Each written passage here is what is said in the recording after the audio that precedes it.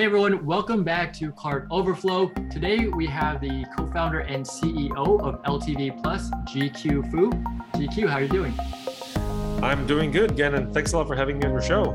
Absolutely. I'm very excited about this because you're talking about a very important part of the customer experience overall. So correct me if I'm wrong, customer service outsourcing for e-commerce brands is what you do with LTV Plus?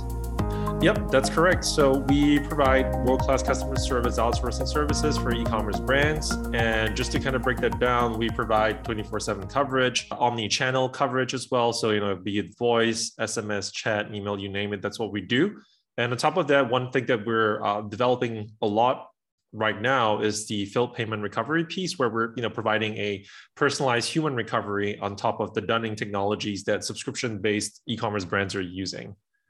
Got it. Okay. Yeah, I remember I've seen a stat from Profitwell. It might be 20 to 35 or 40% of churned revenue comes from failed payments. So that's a big piece that's often overlooked. Exactly. And yeah. I think like when businesses focus a little bit more on recovering this is like a low-hanging fruit, right? You have lost revenue on the table, and sure, you've tried out your dunning technologies, but how do you cut through the noise sometimes? Because even when you have email dunning technologies, for example, and you have email campaigns running, sometimes people might just overlook, because you're getting so much email where we're kind of like numb to emails at this point, and you might overlook the fact that you're actually, hey, your credit card's actually not working, and your next subscription of, I don't know, like protein bars or whatever might not come through as a result, but you just ignore that because you didn't see that. And so that's where I think personalization is kind of like the next step to cut through the noise. Mm-hmm. Yeah, totally. Now, let's talk about the support element as kind of like the starting piece, assuming that a brand has done it in-house. And maybe, I fall in this category as well, where I do most of the support, mainly because we're a small team and I love the direct connection to customers. I find that I learn a lot, able to add value, and ultimately kind of like fulfills this intrinsic need of why we started it, because we're like building a business and serving customers. But when you're starting to outsource, I'm sure you have really tight standard operating procedures and routines so that everything can kind of be plug and play. Can you describe how a brand can kind of create a program that's scalable, that's regimented, that's easy for people to follow, yet also create an amazing customer experience for the end customer? Sure. So when we look at it from an in-house perspective, typically, as you're like you said, maybe a really good way is to start from the point that, like if you have a lean team right now, it's really understanding, first of all, how much of technology can you use to, support the amount of customers that you have with the team size that you have. Because yes, well, obviously, as you have an influx of inquiries coming through, you might want to consider having a larger team during those peak periods. And then, working with a partner like us, that definitely makes sense. However, we'd always like to have brands explore like, okay, are you making the most out of your help desk right now, for example? And so if you're having a lot of email inquiries coming through, you're having a lot of chat inquiries coming through, how much of that can you automate? And also in that automation, how much of that can you personalize? So to give a little bit of example around that area, when we talk about a simple question for brands, right? Where's my order? And so, you can easily pull information from Shopify and just like put that into your help desk and send that out to when people are asking about the question, and they get an information. And so they don't need to necessarily engage with your agents, right? And so that's one part of it. And then on top of that, when there are more complex inquiries coming through, but you like a level of personalization in those engagements, there are tools that allow you that actually bring up the appropriate response when you're just opening up the ticket, and you can customize that email reply before you send that out, or chat response. And so that lowers dramatically the amount of time required to respond to tickets. So I think the technology piece and the working with your team size, that's the first thing to look at. Now, when we talk about processes, right, there are a few things to consider. Now, the first thing is, what does your training program look like, right? So we talk about support. So this is also a mixture of how do you onboard future agents? And how do you also onboard an outsourcing partner in the event that you choose to outsource your customer service at some level? And so you have to make sure that first of all, your knowledge bases are up to date, right? It's the most obvious thing, but the public facing, like internal ones, probably yes, but sometimes people tend to forget because most people are in the flow, especially when you have a smaller team, everyone understands what needs to be done. But when you start to have to train at a much larger scale, that's when the documentation is really much needed. And so you want to make sure your internal knowledge base is up to date. And on top of that, your public facing knowledge base is also up to date, because that serves as a two-part thing. One, you're helping yourselves. And number two, you're also helping customers. They're getting the information they need without necessarily having to hit up your agents. And so thus reducing your workload as well. And then on top of that, once you have the training knowledge or training knowledge base and content up to speed, you want to create what we call at LTV Plus, like a 30, 60, 90-day training plan, right? So you want to understand initially, what are some of the skills? Like, is it some basic customer service skills? If, for example, the person has the right personality and attitude, but not necessarily the right skill sets, how much time do you plan to train there? How much time do you need to train in terms of technical skills, like how well do they use the help desk, getting them familiar with the macros, getting them familiar with the interfaces, understanding the SOPs of the business. So having that training program in place and then gradually kind of warming them up to actual conversations. And so how we usually do that is once you have the initial tech skills and customer service skills in play and product knowledge done, you move on to a kind of like a role play model. And so you would start having, I wouldn't say fake tickets, but you could do it two ways. One, your internal agents could already be working with the new agents through role play, be it chat or email. And then the next step of that is also figuring out, can you already have them leave notes? For example, if it's email tickets, these new agents could already write actual responses to tickets using internal notes. And so that's when, the internal team or the senior team members can vet that and see, okay, are they doing a good job? What kind of information how do we tweak the response to the right way? And so that we kind of tweak the way that they respond in the brand voice, because brand voice is really important, right? And so having that brief training period. And then once they're used to that in the initial 30 days, you start to have them work on actual tickets without much supervision, just having some guides, and then moving on from 60 to 90. And so ideally by the end of 3 months, the agents that are onboarded would already be able to tackle tickets on their own. Okay. Yeah. The brand voice thing is an interesting nuance because you can't quite quantify that, but there are things that you can quantify, which is maybe customer satisfaction. I don't think NPS might fall into that, but basically like, were you satisfied with your response time, I guess, number of tickets answered in a day. What are some of the metrics that you recommend a support team look at to understand if they're doing a good job or not with their support team currently? Sure. So I think it's a mixture. So the first one that we like to always look at is CSAT, because that kind of explains the overall experience at that given interaction, right? So typically we send out CSAT surveys at the end of a chat session or an email conversation. So CSAT is one to look at. And, for most clients, we always tell them like to strive for 95% if you're not even there yet. Falling below 90%, depending on the season, maybe that's okay. But you typically want to get to at least 95%, sometimes even 99% during certain times of the year, right? Let's just say the quieter moments. And then another metric to look at is customer effort score as well, because as much as the interaction is great, one thing that brands should also consider is how much effort did the customer have to put in just to get a resolution. And so ideally it's, you're looking to get a customer effort score of like, somewhere, I think it's between 1 to 5. Yeah. So you want to make it like really easy, as almost as effortless as possible, right? NPS is obviously great too, but I think that's more in it's a very different kind of interval kind of survey to kind of figure out customer experience at that point. So I look at CSAT, CES, and which is a customer effort score. And then of course we talk about the average, the initial response time. Because you want to be able to get back to people as soon as they have left the message or engaged with you, right? Especially on chat. If you took like 5 minutes to reply to someone on live chat, that's not a really good experience. But within the first 30 seconds, okay, right? That kind of works well.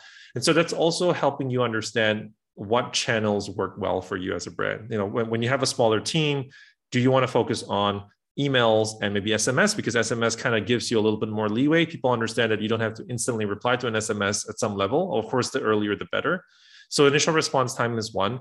The one thing that I'm a little bit, I won't say iffy, but more 50-50 on would be how long it takes to resolve or how the duration of a conversation, right? How long it takes to arrive at a resolution. Obviously, you want to arrive at a first contact resolution, so you don't have to come back multiple times to have that inquiry resolved. But more about, is it necessarily true that you need to finish that in like 10 seconds, 20 seconds, or like 5 minutes? Because that places at some level an unnecessary stress on your agent, because they will start thinking, oh no, I have like 10 other tickets to go through and the SLA is like, I have to finish that in 5 minutes. Okay, let me just do whatever is needed to finish it and go. But then that doesn't necessarily translate into a great customer experience. And as a result, you might deal with all the 100 tickets really quickly, but everyone's just kind of like, meh, it's just like maybe like a 3 out of 5 kind of experience. But if the agent had taken the time and you give them the freedom, and like we like to say, you give them the metrics as guidelines, but at the end of the day, it's up to them to, based on your company's core values, your company's vision, and also branding, right? Like, what's the main thing? Because I recall a really good example I like to share on podcasts, especially, is there was a story that goes around, I'm not sure if you've heard of it, where there was this story of a guy calling in, I think it's to Zappos, and it's like on their phone service, on their phone support, and they had a conversation. It was more like a personal live conversation versus actual support. But so the guy was not talking about anything about the product at all or anything about the service, but they were just talking about their own personal things. And the customer support agent stayed on the line all the way. And I think it took quite a few hours at night, but because it was Zappos, their main thing is to always, make their customers happy. And no matter how long it takes, you just do it. And so that story has been, traveling around. People in the CX space know it. When you mention it, more or less, one like 5 out of 10 people might have heard of it. And it just goes to show how, how handling each customer correctly and helping them as much as you can makes a huge difference. And so coming back, customer experience, customer effort score, customer satisfaction ratings, initial response time, because I think that's super crucial, are the 3 top metrics. If you're talking about the duration or the handling time, you might want to reconsider that depending on what you're looking to achieve. Right. Yeah, actually, that wasn't where I thought you were going with the Zappos story. I thought, because I've read Delivering Happiness, Tony Hsieh's book, and I thought it was, or maybe it's a different example, but basically, after a long conversation, the phone agent figured out that the person loved pizza, got their address, delivered a pizza, and then it arrived at their door. Oh yeah. I think I might have missed that part. Yeah, I just kind of forget. But like I always loved the part where I mean that's like exactly one really pivotal point that I might have forgotten. Yeah. Thanks for bringing that up. That's actually I think one of the reasons why. Yeah. Yeah, because it's all about surprise and delight, and there's nothing more surprising or delightful than a steaming hot pizza at your door when you least expected it, because you're on the phone with a support agent for shoes. But that's another one. Yeah, that's exactly another one. Yeah, exactly. Yeah, so that's a truly exceptional customer experience, which it sounds like you're trying to deliver with LTV Plus. And one thing kind of related to your name, LTV Plus, lifetime value plus, a lot of people I think might see support as a cost center, whereas if done right, it might be a revenue center, as in people are happy with their experience, become brand ambassadors, talk about it, share it on social about like their interaction. Can you describe some of the strategies that you might hear or you might employ in order to turn a support experience into a revenue driving experience? Yeah, for sure. We can maybe break this down with certain examples based on the channel. And so we can start with live chat as a good example. Live chat is not just a place for, obviously real-time support that's useful, helping people as they come through, and even first-time shoppers. That's a good way to clarify inquiries people might have about your shipping and returns policies, clarifying about whether products, when they'll be restocked, clarifying about the products that you have.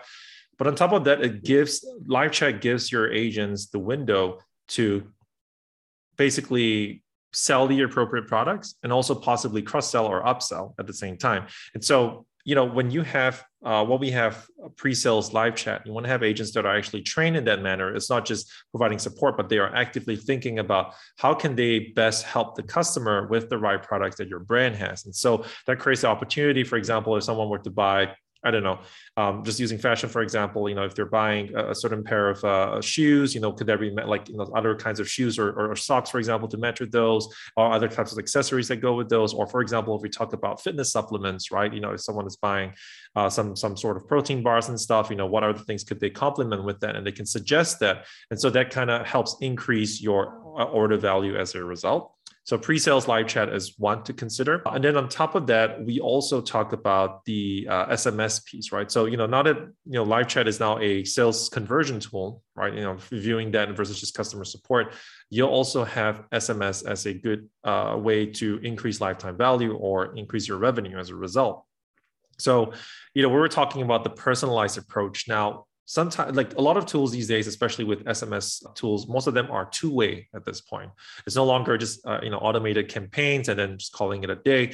When people respond to those campaigns, they're kind of expecting some form of interaction, right? Let's say, okay, my credit card failed. I like to, here's my new credit card details. I'd like to update that. But on top of that, let's say, going back to the protein bar example, and they're like, hey, I'd like to try a bunch of new flavors. Right. So, could I just send a text over to whoever's on the other end of the line for the SMS to help me do that? And when you have a human agent handle that, or your customer service agent kind of reply to these two-way conversations, they can, number one, already help make that change for the customer. Number two, possibly offer or suggest other new products or promos that they might have at that time. And so the customer experience would then be even more awesome, because they're going to be looking at that as like, and say, oh, wow, hey, John actually got back to me, helped me do this, and also suggested these different things, which are things that I'm looking for. And I can say yes. And so again, the subscription value increases over time as a result. And, you're leaving a lasting impression where customer service is actually looking out and being proactive in helping customers. Right. So those are just two examples that I can think of off the bat right now. Right. So are you taking orders via SMS? Well, basically at some level, yes, because, the person has access, the agents have access to, the back end, and they can just kind of like figure out, okay, what do they need to do for the person? They can just kind of take care of that for the the customer in this case. Got it. Okay. So it's a very natural progression to upsell and then essentially like get confirmation that they want an upgrade or they want more, they want something else. And then they exactly. Oh yeah, that's exactly. Fantastic. And also, in fact, on the topic of SMSs as well, I think, because this is like one of the hottest channels right now. You probably already know that. And one thing, it's also the recovery piece, right? So when you start hitting up people and they actually really want to churn, or they're not sure if they want to continue the subscription, that's kind of when agents are also, they have the opportunity to make that recovery. And so it could be in the form of offering certain types of discounts, coupon codes, and certain kinds of like freebies on top of that to keep a customer, so that so that the brand has an opportunity to win the customer back. I think that's a really good time for that conversation. Yeah. Interesting. So like e-commerce subscription brands, you can't, it's not like a SaaS, a software as a service tool to self-cancel. You have to actually connect with somebody to cancel. No, well, it depends on how the brand has set it up, but obviously, I think it's more, the context I'm bringing it up here is more about when someone says, hey, I'm letting you know that your credit card got declined because of X or Y reasons. And they're like, hey, yeah, okay, cool. Thanks for bringing it up. But yeah, actually, I don't think I wish to continue my subscription. And therefore, that's kind of when the agent has an opportunity to make that recovery. If not, obviously they can process the cancellation as well. And I think that's, as what you said, it might even be a better experience as well, because then the shopper does not have to go online, go log into their account, and then make the cancellation themselves or do it over SMS. The agent can actually just carry that out once they've had confirmation from the shopper. Mm-hmm. Yeah. Now, maybe we could segue towards one related part, not direct revenue, but leads to revenue perhaps, which is reviews. And so a lot of brands are looking for customer testimonials, or like a review counts for a lot with social proof, and other people are looking to other customers' experiences in order to validate or reason with why they should purchase one brand over another. Have you found any good strategies that are scalable in terms of knowing when to identify somebody who is primed to leave a review, and then also how that kind of works on either an automated basis or something that you leave to the discretion of your support agent? Sure. Uh, so we can talk about I'll expand on the recovery cadence, like what we're talking about. I think that's also a very good opportunity in terms of reviews as well. So for example, when we talk about that example of like involuntary return, where we talk about failed payments coming through and people are happy, like, hey, okay, cool, thanks for letting me know. And that's when, because when you already have engagement going on, that conversation going, that's where typically agents can ask for at some level some feedback for a start, right? So that's also kind of where you can kind of slide in and also suggest like, hey, if you really like what's being done, a review at that moment would be really great. Another time on top of that as well is to identify where you see, really positive conversations that come through. And so we talked about CSAT before. If you see someone leave a review or leave a piece of feedback saying, hey, agent so-and-so, did a really great job with this kind of handling my inquiry, really love it, really love your products, blah, blah, blah. That's kind of when you can actually reach out to them and say, hey, why, we'd love to get a reviews and like kind of expand that, because they're in that state where they're like, hey, they're really happy to talk about your product and the experience. So reaching out to them at that point, that would be a really good way to do it as well. And of course, you don't just want to ask and not give something in return. On top of that, you could obviously, if you have a loyalty program, it's kind of where you can also add in loyalty points. You can also add in certain coupon codes or freebies. And so that encourages shoppers to want to do it versus, obviously they love your brand, but it's still time being taken up. And so those are some ways to do it, be it manually or be it through email campaigns that you might send out, depending on how you set that. Mm-hmm. And this all relies, I like your approach on automating as much of it as possible, whether knowledge-based or macros. But can you elaborate on what the tools are and how they define themselves and differentiate from the competition? So there's Gorgias, for example, which might be one of the leaders, or Reamaze. But I know you're pretty platform agnostic, but quick high-level view of like maybe where some of the tools might be best for brands depending on what their different needs are.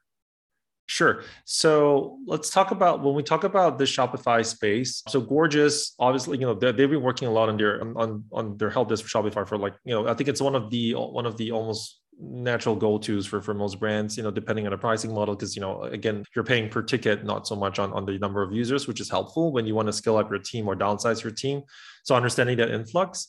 And also on top of that, they do have their level of AI implemented in their help desk, where they have a set of rules where they can detect the intent of the inquiry, and therefore they can, as if you set up those rules and necessary responses based on the intent. Let's say someone were to come in taking the "Where's my order" example, they would already pop up. You could already customize to show up, okay, these are the different macros that you can use to respond to "Where's my order," for example. Right. And, the Gorgias is just one of the many tools, as mentioned. It's because we're platform agnostic, but we do work with Gorgias quite a bit.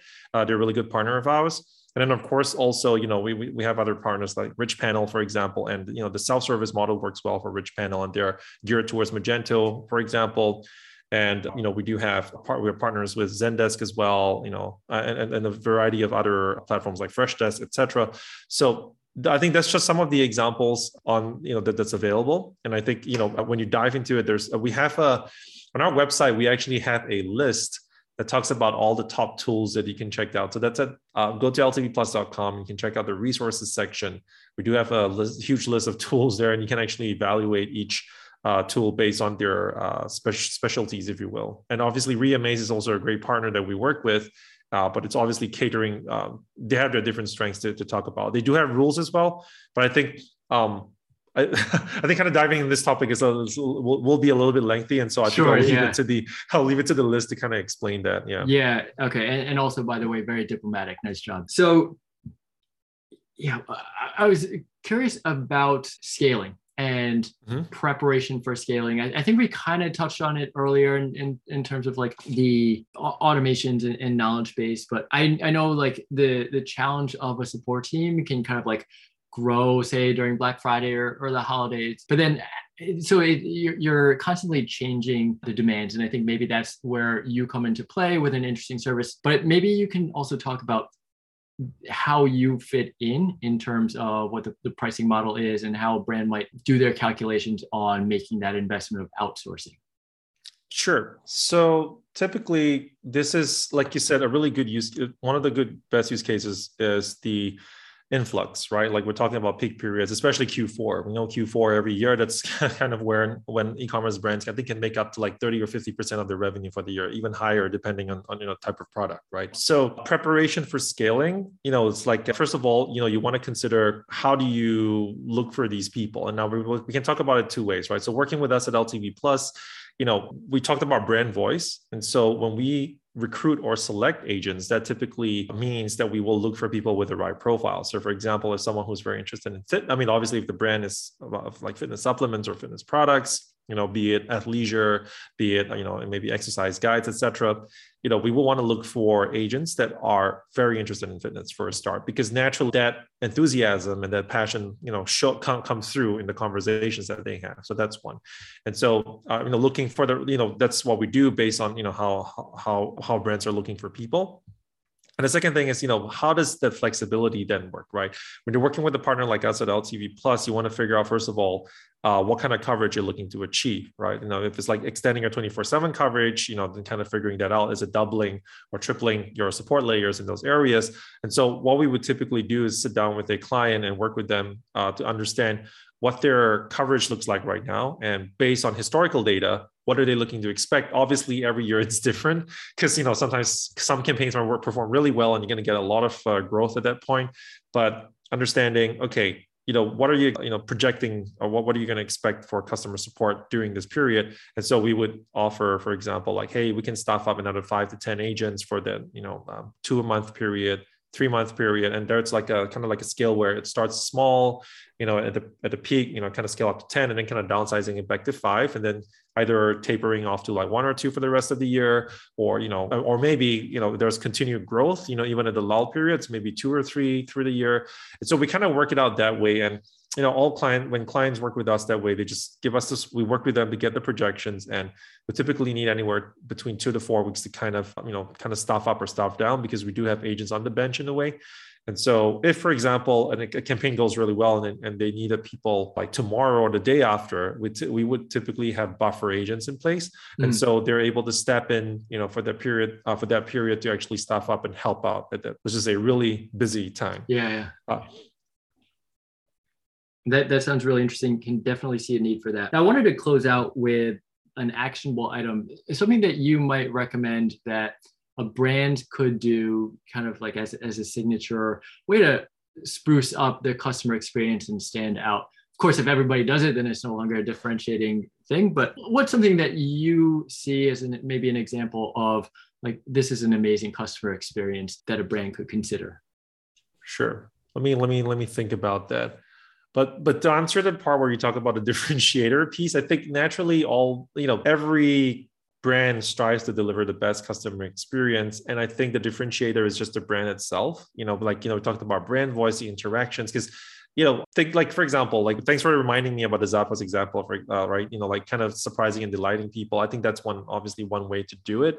The other thing is just even something as simple as responding to people on time, getting resolutions done very quickly. Those are good examples of how you can differentiate your customer service. But if we were to talk about something actionable that we can think of that can define great customer service right now, I think it's really, really relying on personalization at scale. So what that means is, as much as during the peak seasons, it's hard to kind of personalize every email or conversation that you have with people. But I think that is made a lot easier when you integrate all your different technologies into one single help desk platform or help desk CRM, so that an agent, when they see a person that they're chatting with, for example, if they're maybe chatting with you again, they can see, okay, Gen has shopped for these products before. He's based here, here, maybe even his birthday, for example, and just kind of, maybe on his birthday, like, hey, Gen, like, hey, this is your birthday, happy birthday, blah, blah, and you kind of like, have that conversation.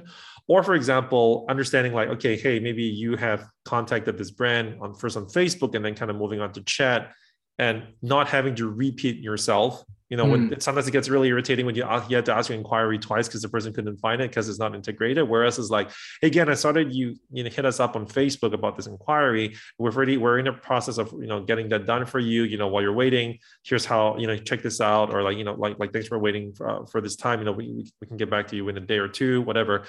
And just having that full picture integrated and personalizing those conversations will be super crucial, I think, especially for 2022. And it's something that you can already do. Just integrate all your channels, ideally, or most of your channels into one platform. So your customer service team will have superpowers to do everything that they need to do. Yeah, that's a great point. We've actually looked at a Gorgias integration as an example. Couldn't quite find a convincing use case of where quiz answers would be helpful for a support agent, but I can definitely understand when you're talking like, okay, you see maybe previous tickets, you see their purchase history from Shopify, you see their email engagement that or SMS or other things from Klaviyo, and it's all in a Gorgias CRM as an example. Exactly. Then yeah, that definitely creates a better customer experience. GQ, thank you so much for sharing all this. It's really interesting. I would love to, if you could share where people can learn more, like for example, the comparison of tools that you mentioned and where people could connect with you online. Sure. So we have a huge resources section on LTV Plus. We're constantly putting out blog posts, case studies, or putting out ebooks as well, or guides. We have like I think top 100 phrases that you could use, or 100 phrases templates for chat. So if you're struggling to get ideas from your macros, you can check that out. But as mentioned, we do have that list of tools there, so you can start comparing and understanding what types of help desk tools or other technologies you like to implement for customer service. And if you'd like to chat more, I'm on LinkedIn. Just look for GQ LTV Plus, and you'll definitely be able to find me. Hit me up. I'm very happy to always have a chat. Awesome. GQ, thanks so much. And that's the episode for today. Thanks so much for listening all the way to the end. We love you for it. If you found anything valuable at all or want to share your feedback, please leave us a review on iTunes or wherever you get your podcasts. And you can also just drop us a line, hello@cartoverflow.com. We'd love to hear your feedback or suggestions so we can cover it in a future episode. All right, see you next time.